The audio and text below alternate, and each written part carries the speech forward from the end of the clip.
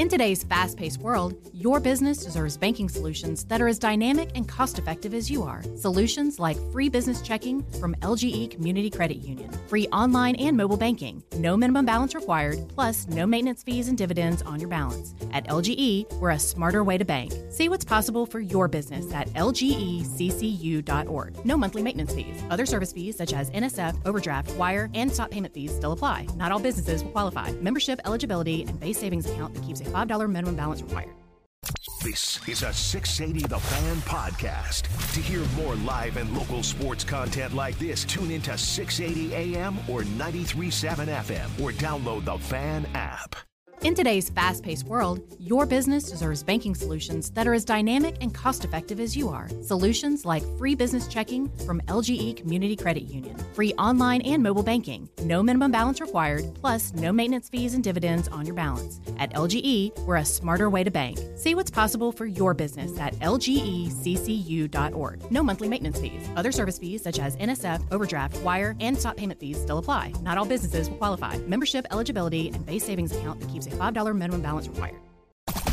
The Fan is ready for Brave season. Are you? 3-1 smoked high in the air, deep center field, and heading for the horizon. A home run by Olsen. We're streaming every game of the Braves 2024 season free on the 680 The Fan app. So make sure you download it now and don't miss a pitch of the Braves this season.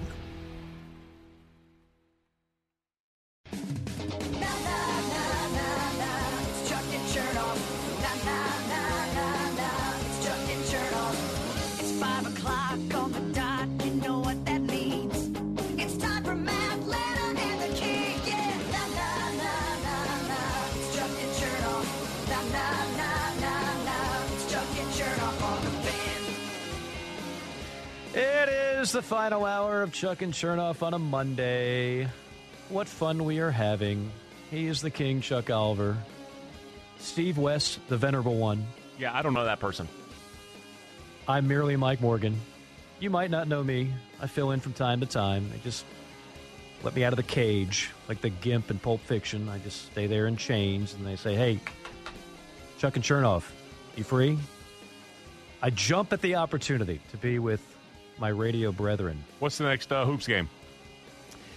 I've got the Florida Gators against Vandy. I'll be in Gainesville on Saturday. In fact, it's a back-to-back. I got the Gators on Saturday and Wednesday. Just had Georgia, Florida on this past Saturday. Great crowd at the Steg.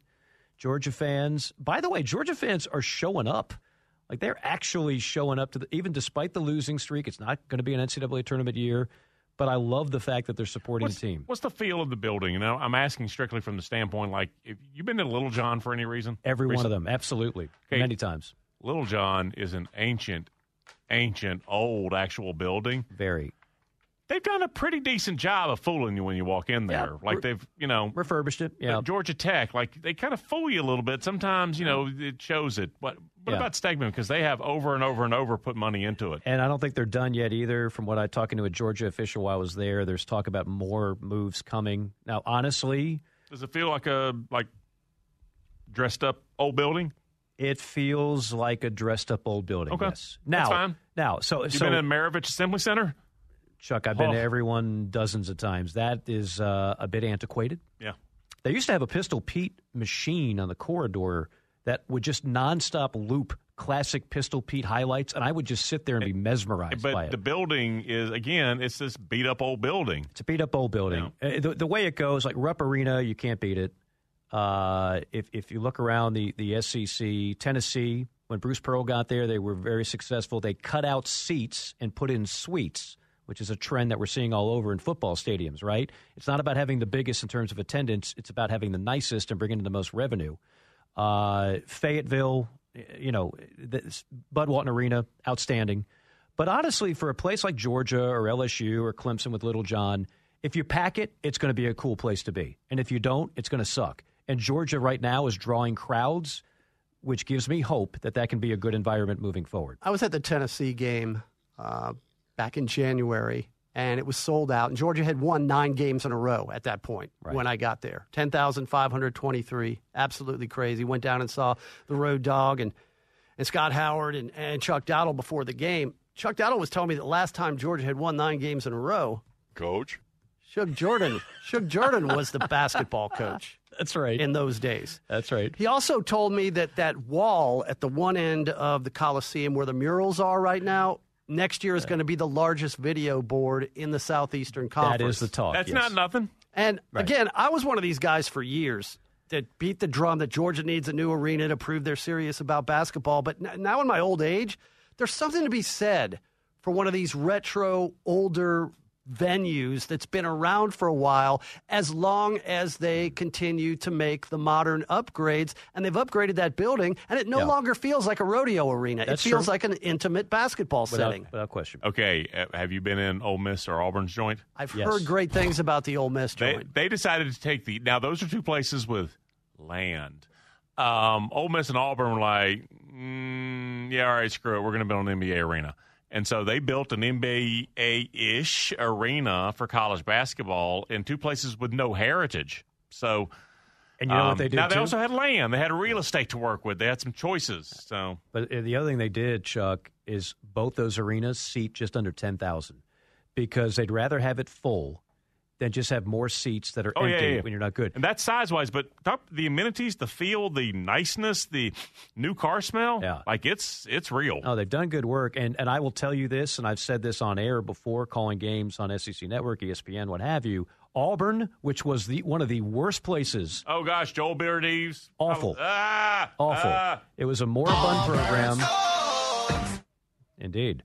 Can I get a little more Chuck Dowdle? Can I get one more of those? My old partner on the Braves postgame show. Coach, are you there? Thank you. Auburn's Coliseum was an ashtray. It was bad, and no buzz, no juice, no nothing. Bruce has turned Auburn Arena into one of the best home court advantages in the country. Now, I know they took it on the chin against Kentucky. That is one of the loudest arenas in the country, and I never thought I'd be saying that about Auburn basketball. So if Auburn can do it, to your point, Steve West, Georgia can do it. And Mike White's got some players coming in. They will be better next year. Where are you on Coleman Coliseum in Tuscaloosa? Does that need an upgrade? Have they not benefited at all from the football success? That building's old. They could use a new arena. And Nate Oates wants one. And even Alabama every now and then has to say, look, we don't just have a blank check. But there's been a lot of talk about that, yes. And Auburn gets a brand new one. Why can't we have a brand new one? You know how that goes. That's definitely a thing. Wow, we just got a couple minutes of college basketball. How about us? Look at us. Who says you can't do that in a top 10 market until the month of March? We don't say that. We cover all the bases here on Chuck and Chernoff, including unmatched Atlanta Braves coverage. And the skipper, Brian Snitker, had a chance to sit down today. Spring training, the fine dynamic duo of Nick Cellini and Chris Domino in Northport, talking to Snit and asked him, World Series or bust this year? Is that the case? Because it just tells me the guys feel like we have a really good team. They have high expectations for themselves, as do I. I mean, I have high expectations for our club. I mean, we expect to do well. We expect to win. Like I said, it's a big difference than when I first got here. When I used to say that I used to drive to the ballpark and hope we won. And then we knew we'd have to do everything and play pretty much a perfect game to win. And then all of a sudden, I remember making that drive one day, and it's like, you know what, I expect to win now. And that's a big difference. That's kind of where the players are right now. They're asked that same question all the time. There's no doubt what the goal is. Bounced back-to-back years in the divisional round. That is not the goal this season. So blatant. And so upfront with the very beginning for the players, for the pitchers first, and now that all the position players are showing up, it's going to be the same thing there, and the skipper to talk about that so just matter-of-factly even, I guess, is the way. It's just, it's just a talking point. Well, look, they're pros. They know how good they are. Most of the guys on that roster were there for the last World Series championship. Yeah, there's basically two questions that need to be answered here during spring training, and that's, number one, who's going to be the fifth starter, taken for granted that the first four are going to remain healthy, and then who are the last two guys on the bench? There's not a lot of questions here. No, and for those like sweating bullets over that, there's not a team in baseball that's not concerned, having a battle for the number 5 starter, for a couple of back-end bullpen options, and for a guy off the bench. Those are first world problems. I think the favorite for the fifth starter was on the National League All-Star staff last year, and he's kind of he has to be the favorite for 5 because he ain't Charlie, he ain't Sale, he ain't Max, he ain't Strider. Right. And so he was on the All-Star team last year. Yeah. And I have to be – the second half, I kept waiting for it to just be, no. He's going to still be Bryce Elder, and he never was. And so he's going to spring training. Like, Fulte was an all-star, and you saw how it goes. Yeah, for whatever reason, hit a little bit of a wall in the second half for sure. One of the guys you just mentioned, Chuck, Chris Sale, Brian Snitker having some thoughts on the addition of the talented left-hander. First thing I thought of was, I love having a left-hander like that in our division. And then when I talked to him, it was even better. I could just hear the excitement in his voice, and the anticipation of being here was really, really good. And just to know how well he threw at the end of the year last year, so it was really exciting to get a guy of that quality and put him in the mix. Keep him healthy. I don't care what his numbers are in April and May.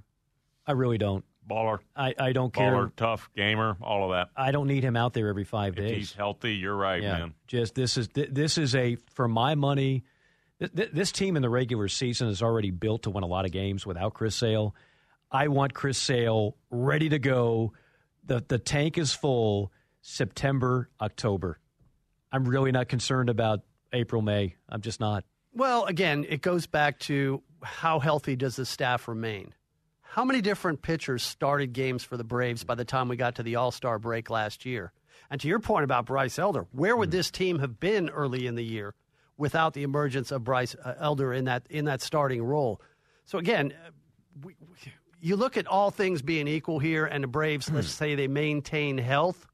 There's no doubt about it. They should not be shy about talking about winning the World Series as being the goal. But over 162, you get thrown some curveballs, not just when you're standing in a batter's box. I think this team is built to weather that as well. Chuck, if I said there's a new sheriff in town and his name is, you would say? Reggie Hammond. Exactly. If I said for the Braves there's a new left fielder in town, you would say his name is? Jared Kelenic. And that's exactly who Brian Snitker comments on. I'm excited to see he's another one. I can't wait for the games to start, just so we can plug him in and see. I've just heard all about all the talent. I was watching him hit today, everything that this young kid brings, and I'm excited for the games to start. For the guys that I don't know, to see him and see what we have.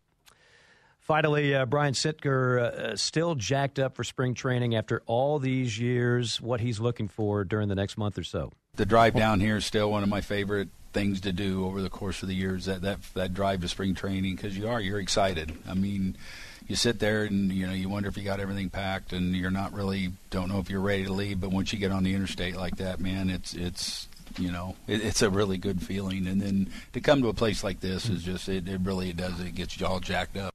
We didn't get the audio, but Snit later added, it's not the same without Chuck Oliver here. So maybe it's just not. Yeah. And I'm thinking, why don't you fly and then rent a Corvette for 2 months? Because he goes down a little bit early, so it'd be about fly. What are you doing driving? Maybe he likes to drive. Maybe he's got the 60s on 6 on his Sirius or whatever, and it worked for John Madden. He just AM Gold. Yeah. He took a lot of long bus rides on his way to the top of the Braves food chain. He's been a Brave since 1977. Maybe he enjoys every last minute behind the wheel as Brian Snitker. Yeah, we talked about this in a handoff, but I'm so happy for. I like to see a success story of anybody who grinds and gets rewarded at the end. I remember those years of doing some of those spring training games and Gwinnett games, and Snitker was. There was a guy before, and I can't remember his name. He got fired. Snit became the guy, the new AAA manager for Gwinnett. And you're like, okay, well, this guy will be here for a couple of years, then there'll be another guy, and you'll never see Brian Snitker again. And then for him to get the call to take the Braves managerial job, and then to go on and win the World Series, and continually have the Braves in contention for postseason, it is a really good story. And I'm glad that for some of the people that are like, oh, he's not qualified. Anytime they didn't win the World Series, we can do better. I think all that's subsided now, right? He's got a lot of cred. He's got a lot of sweat equity already in this thing. Snit? Yeah. Oh, he's a Braves Hall. Hell, he might be a Major League Hall of Famer. Yeah. They won a World Series this year? It was a long time ago, but I remember he's pushing a decade now. Yeah, he was the third base coach for the Braves and got demoted. He did to get the demoted, minors. and it was we're going to give him some experience. And I'm no, it's because the Major League manager didn't want him around. Well, yeah, but there was a couple of years where he was the manager, and if the Braves. Every time something didn't go right, we got to get somebody else. And I get it. I mean, people they go through managers it's like a bodily function, right? There's a lot of major league teams. Something's not going right on a losing streak, fire the manager, bring in somebody new. And it's a vicious cycle. The Braves have continuity. They have consistency in the front office. They have consistency with Snit. I think it's a pretty undervalued facet of this organization that a lot of teams in MLB, quite frankly, don't have. All right, coming up, we're supposed to have a race, but it didn't take place. And Westy is on the case. Did you write that? That's a beauty. That is. No, I didn't. I can't take credit for that. I'm going to submit that to somebody. 16 minutes past the hour of 5 o'clock. Chuck and Chernoff on 680 The Fan and 93.7 FM.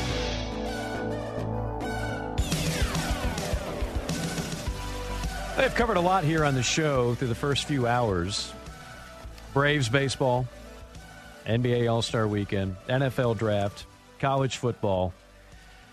If you had Daytona 500 on your bingo card and you're wondering where is Westy going to chime in, I'm here. Give us some breakdown, this is the time. Bingo. Westy, take it away. Well, we're underway at Daytona, and Chase Elliott, Georgia's own, is in the lead. Of course, the race delayed by a day because of weather, and this has been a consistent problem for NASCAR going back to last year. 17 of the first 25 events last year affected by the weather. That's either the Infinity race or the truck race or the Cup race. And this year, NASCAR's 2 for 2. Obviously, yesterday, rain all day, so they postponed the race till today. And then 2 weeks ago, I was out in California for the Clash at the LA Coliseum. Third year of a 3-year deal. I had to see this before it goes away. Fellas, to see a 1/4 mile bull ring laid out on the floor of that ancient and iconic venue there in Southern California, it's absolutely mind-blowing. I was there long enough to see the NASCAR Mexico Series qualify before I had to go down to Long Beach to see Long Beach State and UC San Diego play basketball at the Pyramid. And someone at the basketball game asked me, well, what are you doing here? I'm going to the NASCAR race tomorrow. NASCAR race is going on right now. On a dime, NASCAR looked at the next storm coming into California and decided, we're just going to go ahead and run the race on Saturday night. As bad as the traffic was going to Long Beach on the 110 freeway, there's no way I was getting back into that. But I did at least see stock cars running around a 1/4 mile track on the floor of the LA Coliseum, guys. It was surreal. Have you been to Bristol in person? Yes, I have. Comparable based on what you saw on TV? Bristol is a 1/2 mile oval, whereas at the Coliseum, basically You're on a tabletop. the track that runs around your local high school football stadium, that's what they were running on. It was just unbelievable to see that. The event was very successful the first 2 years. Obviously, the weather messed it up this year. We know about California Speedway being demolished. They want to build that into a 1/2 mile short track out there in Fontana, but there's been no building permits issued. So NASCAR is going to stay in that market in one form or another, but they won't be at the Coliseum next year. The talk is maybe up there at Irwindale at the short track. But definitely that was something I wanted to see. And I think there could be more stadium races in NASCAR's future. We just saw the NHL Stadium Series this weekend. I was watching the Flyers and the Devils and then the Islanders and the Rangers up there from MetLife. It would have to be a warm weather venue, probably out west. But I think we have not seen the last of NASCAR racing on a short track in a stadium-type setting. The Coliseum, interesting. And to see that hallowed facility and all the great moments from the past. They get ready to host their 3rd Olympic Games here in 2028 there. University of Southern California bought the Coliseum a few years back, and they're making the most of it, getting the rent money for things like this NASCAR race. So the Dodgers and Red Sox played an exhibition game there a few years ago. Not everything fits into the Coliseum. And the Coliseum ain't changing. Like, it's what it is, but they have played Major League Baseball there. Yeah. You've seen all kinds, like... The Dolphins went 17-0 on that field in 72. Evel Knievel had a jump where he had to start to ramp. Like, go watch Evel Knievel at the Coliseum. It's unbelievable. But not everything fits because it's there for kind of one reason.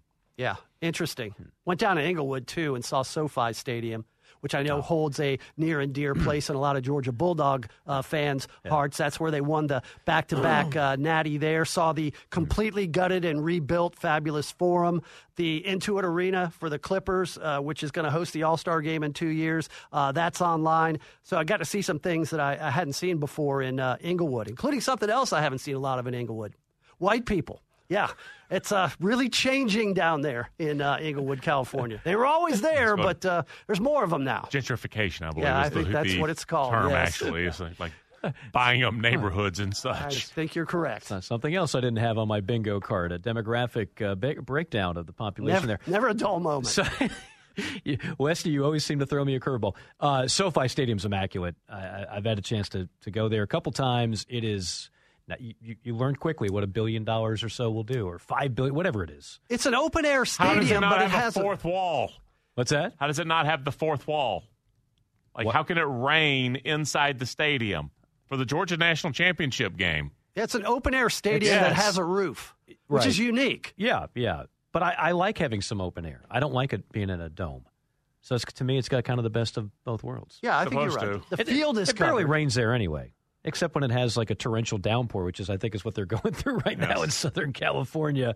By the way, maybe Lincoln Riley will do something worthwhile in the Coliseum here in the near future. Well, we'll see about any that. Buzz there? Certainly can't coach a defense. Goodness gracious. Not getting their money's worth just yet there on that deal. All right, I'll tell you a guy who definitely earns his money. Brooks Austin. I mean, that guy crushes it on the regular for Dogs Daily. He's had a lot to cover here. Most recently, the loss of Brian McClendon. Spring ball here before you know it. A couple of dogs should be high on the NFL draft boards. He handles it all. Talking Georgia football with us. Brooks, how are you? I'm doing well. Every time I hear somebody talk about the future of college football, I envision watching a cat pull a singular string out of a ball of yarn, and then it's like, ooh, another one popped out. And then their little paws go over there, and they pull that one, and they go, ooh, another one popped out. Then they go over there. And then you just watch that cat play with that ball for about 5 minutes. I'm glad to be the cat in that analogy, Brooks, although I'd rather be a dog, but that's a whole story. Brooks, update us on the news when you heard it and what Bulldog Nation, how they are reacting. Again, as we were talking about earlier, this is kind of becoming the new normal, but losing a coach like Coach McClendon kind of out of the blue and how that sets everything going forward. Yeah, it's pretty interesting. I think I was looking at it today. Most of the coordinating positions have settled in the NFL, but it's funny how these calendars work. A whole lot of calendar talk around these times of the years, but the NFL calendar doesn't really settle till late February. So you, as a Georgia head coach, kind of have to fend off your staff all the way basically into March because of all the NFL jobs that people are getting offered. Brian McClendon, a prime example, right? He just took a lateral move to the NFL. He was the wide receivers coach and a passing game coordinator at the University of Georgia. He got the same exact title for an NFL organization in Tampa. I think that speaks a little bit to Brian McClendon, but also just the nature of the title of the job at Georgia. It's not necessarily on par with the Tampa Bay Buccaneers, but Brian McClendon's on par and can make that lateral move like that. But in terms of just the state of college football, I think a lot of people run to the take of these college coaches don't want to be worked like this, and I totally, am sympathetic to that. These guys are working way too hard for, they get paid a lot of money, but they are working obscene hours at this point in time. Brooks, the approach at receiver has got my attention in Athens. They did it again this year and through the portal, and you know what I'm talking about here. We all say, oh, receivers, you have to be on the same page and you experience your quarterback. And I'm watching Athens and thinking, yeah, they want a bunch of guys where they can call that play and you're going to be better than the corner. Like, that's basically the play they call. Talk about their approach and then the portal and then some of these individuals, because they change guys and replace them in a way that we always insist is an issue, and it's not an issue. Yeah, most of their high school signings that have, really turned out for them have been, closer to the line of scrimmage and closer to the ball, including the tight end room, the running back room, the quarterback room, offensive line, defensive line, linebackers. Cornerback's been great. Safety's been great. But you look at the rest of their roster, you look directly at the wide receiver room like you're talking about. You got names like Colby Young, Michael Jackson III, London Humphreys coming in. You need a big year from Ra Thomas and Dominic Lovett, guys that came in last year. Those are 5 names in a room in the wide receiver room. You really only travel about 7 or 8 guys. You go on to, homegrown, quote-unquote, homegrown talents like Dylan Bell and Anthony Evans and Tyler Williams, and you look really, really quickly at the roster in that room, and you're like, dang, we have really leaned on the portal a lot more in the last couple of years, and now your roster is not solely dependent, but mainly dependent upon 5 guys that have been developed elsewhere that you're hoping to squeeze some juice out of here at the University of Georgia. And I think that might be more of a microcosm of the sport. Like, you look at the positions that are really, really expensive, particularly on the wide receiver market or in the high school market. Wide receiver is a relatively expensive position. Running back is a position that you've seen Georgia kind of, quote-unquote, miss on the recruiting trail as of late. That is a disproportionately expensive position on the high school recruiting trail right now. And if you do a modicum of research, you will find out relatively quickly that Georgia isn't one of these massive spenders on the recruiting trail. So you might see them have to lean more on other resources at other positions like, wide receiver and running back. He is Brooks Austin. He's the editor for Dogs Daily, joining us here on the Hobson and Hobson Newsmaker Line. Brooks, we were talking a moment ago. Obviously, it's a transition period right now with name, image, and likeness, transfer portal, all the money. You got a quarterback's got a $300,000 Lamborghini, legally, I might add.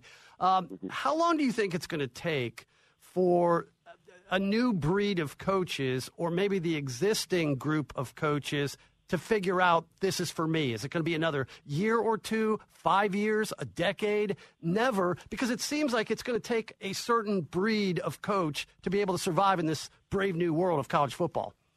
Yeah, I was talking to somebody about it today. I've always, Kirby Smart, for example, has always seemed like he's approaching it with the hopeful idea that someone will eventually legislate this stuff. I think that's what the coaches who hope to do this forever, that's what they're hopeful for when I speak to them, that maybe one day soon, hopefully, somebody will enact some type of legislation. And I think what you saw with the Big Ten and the SEC basically coming together and holding their hands out in public and taking a photo together and say, hey, guys, we're going to work together, and we know things are messed up, and we're going to make sure everyone's aligned so we can attack all of these issues together. Obviously, I think the most important thing for college football is to have some type of legislation, but because of the way the NCAA bylaws are written and because we get into this talk about pay for play and whether or not athletes are students or athletes or whether or not they're employees, those are real macro discussions that, honestly, we've been having about, college sports and particularly college revenue-producing sports a la football only for the last maybe decade and a half, maybe 15 years. It sounds like a massive issue. It sounds like we've been rushed upon this, but it's a relatively new, issue when you talk about the landscape of football that we've been playing since the 1880s and playing college sports since the 1920s. Brooks, I want to ask you a question about Carson Beck because, we were talking a lot of NFL draft on this show and guys going in the first round, the second round. I mean, certainly Carson Beck, had he elected to go pro, could have been a guy, maybe second-round pick. This year, I know that's not top on his mind. Top on his mind is getting back to the national championship game and winning a national championship for Athens, a third in 4 years. But what do you hear about Carson Beck in terms of things he wants to improve on and things that maybe NFL scouts that want to see, what they want to see from him to propel him into the first round? So first of all, the Lambo truck has to be leased, correct, boys? No way he bought that. Poor investment. He drives off the lot, the depreciation. Amen, right? I mean, let's say, we don't have to get a pocket watching, but, I mean, come on. He ain't got no bills. What else he going to spend his money on? Surely it's leased. But anyways, with regards to improvement, I mean, he was almost 73% completion percentage last year. He was 4,000 yards passing. I think I was top 5 in the sport. They were second in the country in third down conversion percentage. I don't know how much room for improvement there is. I think the NFL, and you saw that with the second-round grades, I had it as close to about 35, 40% of the league, had him anywhere in those top 32 picks, was worthy of a first-round draft pick this year. Everyone, however, was hesitant. It was a coin flip whether or not they were going to do it. Everyone was hesitant because of the lack of starts. There is a firm threshold in the NFL with regards to a safety net, and the safety net being 25 college starts for college football players. Once you get to that 25 number, they feel like they have a large enough sample size. They know who you are. There's no outliers. There's no Mitch Trubisky's. There's no, Trey Lance's. There's no There's a bunch of these one-year starters in college football that have really flamed out. Like, oh, how about this one? Mac Jones, right? There's none of these first-year starters. We really got to have these large sample size to feel safe about these guys. But in terms of a physical skill set and how he performed, I'm not going to say there's very little room for improvement, but how much better can you get than, I think he was 200 yards short of the school record for yardage. He smashed the school record for completion percentage. And again, he was second in the country in third down conversion rates, which for me as an evaluator, like I live, eat, sleep, and breathe on third down. Like that is the game. If you are great on third down, in my opinion, you are a great quarterback. He was phenomenal on third down last year. Brooks, I know, disclaimer, NFL is different, and we talked to you about college. I know that, but just my personal knowledge, Cedric Van Pran, love that kid. Tell me anything that is a particular, maybe a pink flag for him as a draft pick, other than the fact that NFL teams don't draft centers high, and anything that you think is a particular advantage, because I think somebody's going to get a great ball player. Now, I see third or fourth round. Yeah, the only red flag you're going to see, and this, I don't even know if it'll get brought up, but it probably will because I think he's going to the combine. I don't think he has relatively long arms, which is something the NFL worries about, particularly with, defensive tackles. Like, it's a metrics league, right? It's a height, weight, speed. How long are you? How tall are you? How fast are you? How strong are you? The one knock he's going to have is the arm length. And I will say this. There's sometimes, if he ever gets beat on tape, it's because someone captures an edge on him because his arms just aren't long enough. There are sometimes it pops up on tape, but we're talking about a guy who was, I don't think he was ever a first-team All-American, but he was borderline All-American for 3 years, it felt like, as a starter at Georgia. He's the cleanest I've seen come out, right? It's been, since I've been covering him, it's been Lamont Gaillard, Trey Hill, and then him. He has no flags except for the physical one in terms of arm length. And to be honest, like, everyone tries to mock him to the Philadelphia Eagles because Jason Kelce retired, all that stuff. He's not one of those athletes. I don't like Jason Kelce. I think a lot of people forget that dude's. First of all, he's a Hall of Famer. Second of all, he was a high school running back. Think about that. He played high school running back. That's how great of an athlete that human being is. His short shuttle at the NFL Combine was elite. Cedric's not a lateral, elite football player. He's an elite mind. He's an elite North and South football player, and he's an overall elite football player. But there are some knocks, like you said. Last one for me, and that is on a guy that every time I saw him or called one of his games, I didn't go in thinking that he'd be a key player, and then he was always wide open, and that's Ladd McConkey. Like, I don't know what he runs in the 40. I don't care. I just know that every time he plays, he gets open and he catches passes. So it looks like he kind of showed his stuff pretty well at one of the combines or one of the Senior Bowl out there. You had some people raving about him. Where does he stand right now? Here's the deal about Ladd, and it's so funny because people are like, man, he'll surprise you. You hear Terrion Arnold talk about this. Man, he'll surprise you, right? He'll run up like, ain't nothing surprised. Like, people in the building know how fast and explosive this human being is. I have a feeling he's going to go to the NFL Combine. He's going to run somewhere sub 4.44 in the 40. He will jump somewhere at, near, or above 40 inches in the vertical. And his short shuttle, meaning his 5.10 at 5 agility drill, I think he's going to go at somewhere near 4 seconds. Like, this is one of the more explosive human beings packed in 190-pound bodies that ever walked through Georgia. And that is the reason why he was ranked a quote-unquote 3-star. I think he was outside the top 1,300 in the consensus rankings coming out of North Murray High School. And I think within 18 months, he sent Jermaine Burton to the portal. And Jermaine Burton, by the way, is an NFL football player. He's going to be an NFL football player too. So, like, there was a lot of talent there that a lot of people overlooked, and Georgia knew about. Georgia saw the burst and explosion in that human on the basketball court. I think Kirby offered him at a basketball game at North Murray High School. So, yeah, I think people get shocked by – because, let's be honest, it's the way he looks. Mm-hmm. But he is extremely, extremely explosive. I had a source tell me they think he's like Antonio Brown. Like, Antonio Brown was one of these human beings that was 5'10", 185 pounds, that led the league in both yards and receptions outside the numbers. It's a small human doing it outside. And if you're going to do that outside the numbers like Ladd McConkey did in the SEC, by God, you better be explosive. And that's exactly what 84 was. and is for Georgia. Brooks, quickly here, because we're up against it. When next we convene for SEC football, Texas and Oklahoma are going to be a part of the mix. No more divisional format. Give me a top 5 next year in the SEC, and is Alabama part of that top 5? Oh, he squeezed me up on the horn and then gave me a top 5. No pressure. Georgia, Texas, Ole Miss, Alabama, LSU in that order. I think I forgot somebody. Tennessee, 6.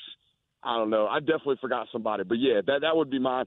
I think Georgia and Texas are kind of above the rest of the conference. And then there's that leeway of, hey, Ole Miss, LSU, Alabama, which one of you dogs fitting to finish third?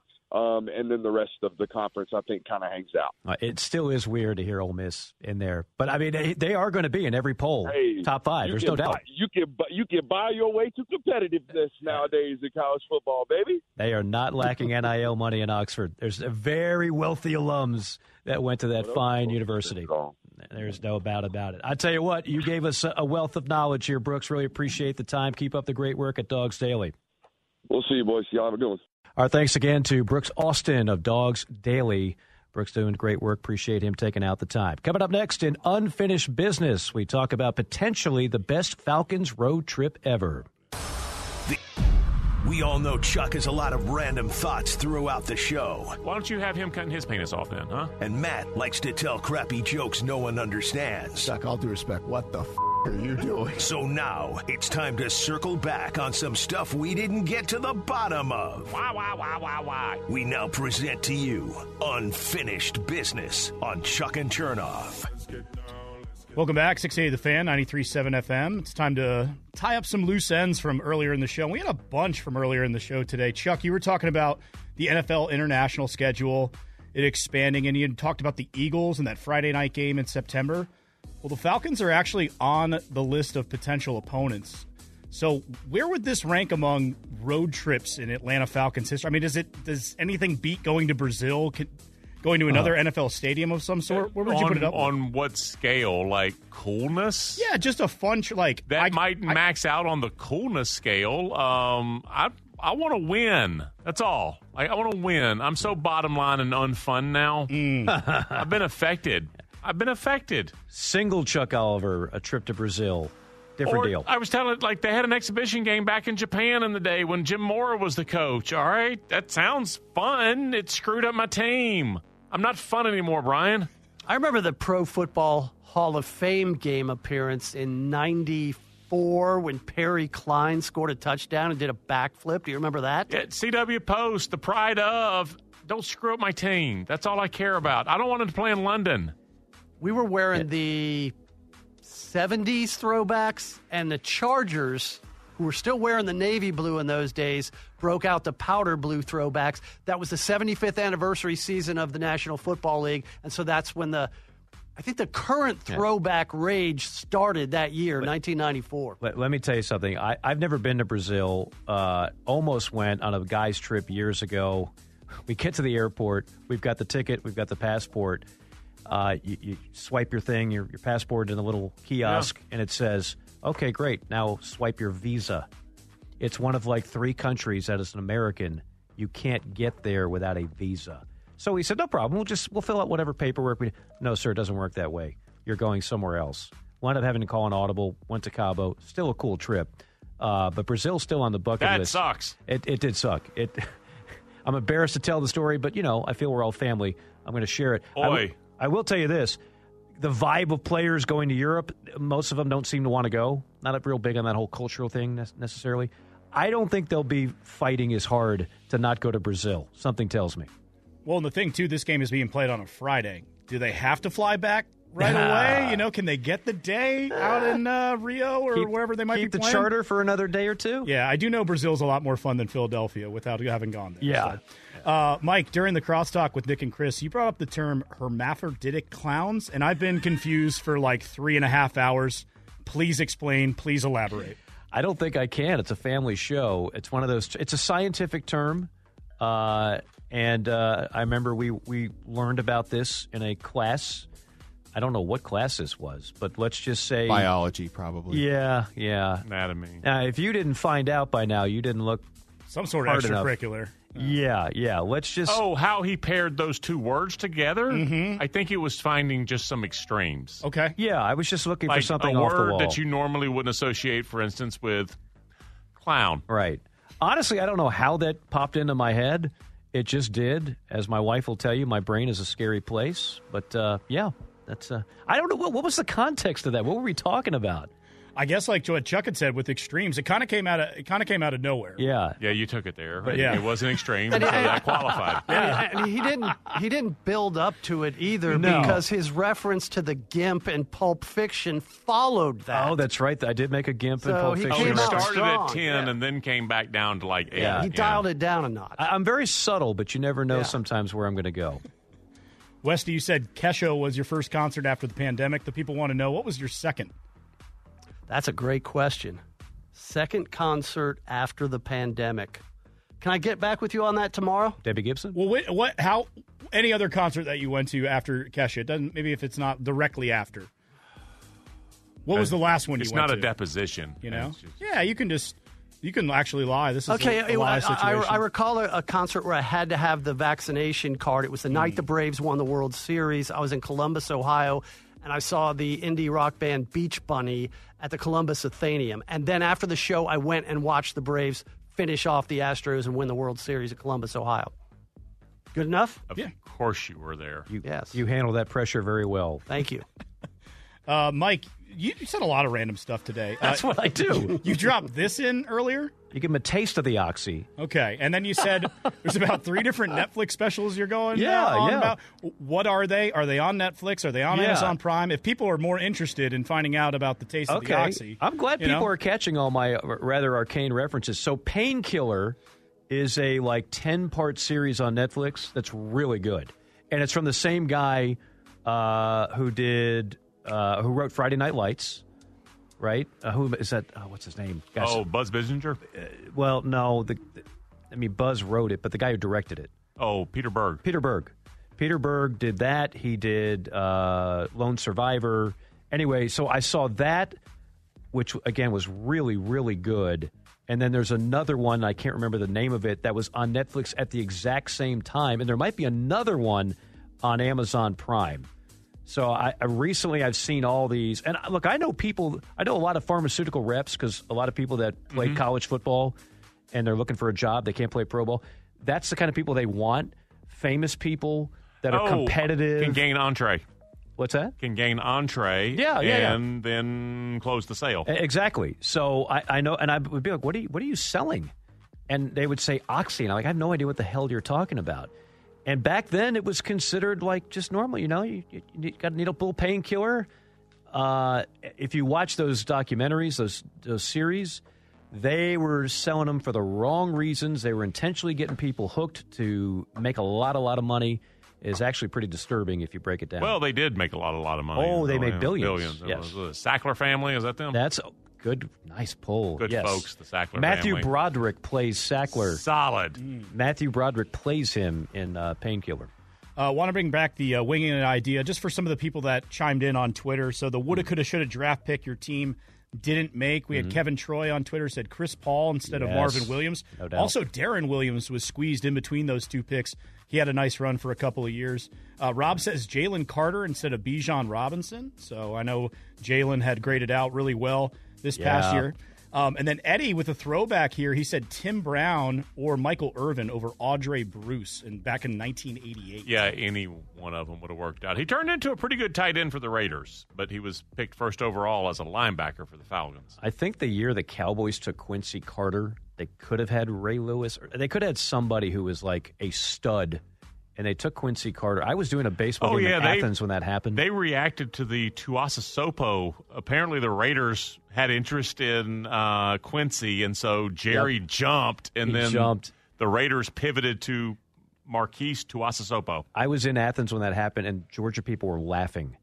They couldn't believe the Cowboys spent that high a draft pick on Quincy Carter. They saw enough of Quincy's magic in Athens. When Bill Parcells took over the Cowboys in 2003, Quincy Carter won the competition for the starting quarterback job, 17 touchdown passes, 22 picks, and yet the boys still made the playoffs that year. There you have Bill it. Parcells. All right, so we are near the end of the show here, but the good word is coming up. Chris Mooneyham, Wiley Ballard standing by. Gentlemen, how are you, sir?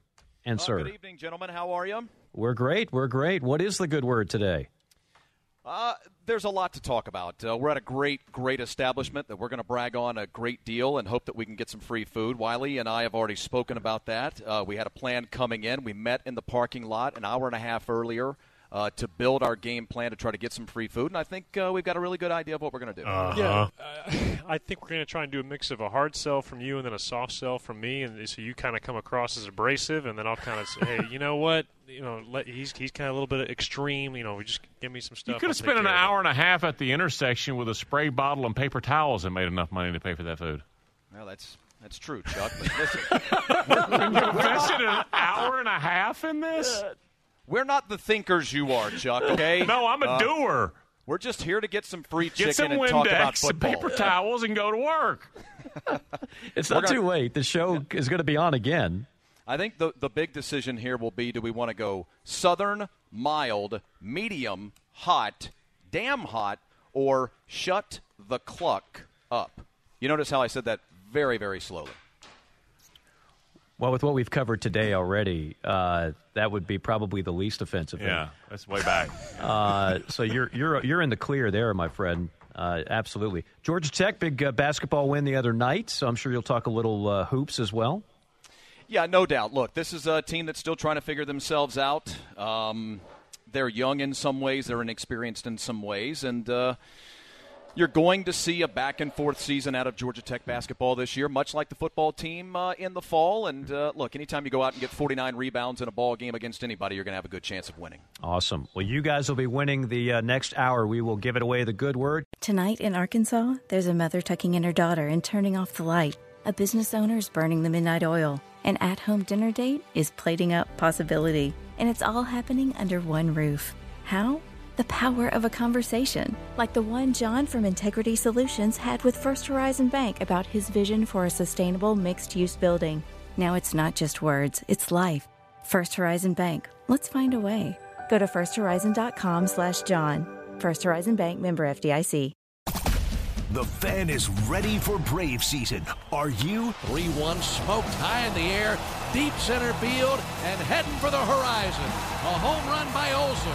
We're streaming every game of the Braves 2024 season free on the 680 The Fan app. So make sure you download it now and don't miss a pitch of the Braves this season. This is a 680 The Fan podcast. To hear more live and local sports content like this, tune into 680 AM or 93.7 FM or download the Fan app. Tonight in Arkansas, there's a mother tucking in her daughter and turning off the light. A business owner is burning the midnight oil. An at-home dinner date is plating up possibility. And it's all happening under one roof. How? The power of a conversation, like the one John from Integrity Solutions had with First Horizon Bank about his vision for a sustainable mixed-use building. Now it's not just words, it's life. First Horizon Bank. Let's find a way. Go to firsthorizon.com/John. First Horizon Bank, member FDIC. The Fan is ready for Brave season. Are you? 3-1 smoked high in the air, deep center field, and heading for the horizon. A home run by Olsen. We're streaming every game of the Braves 2024 season free on the 680 The Fan app. So make sure you download it now and don't miss a pitch of the Braves this season.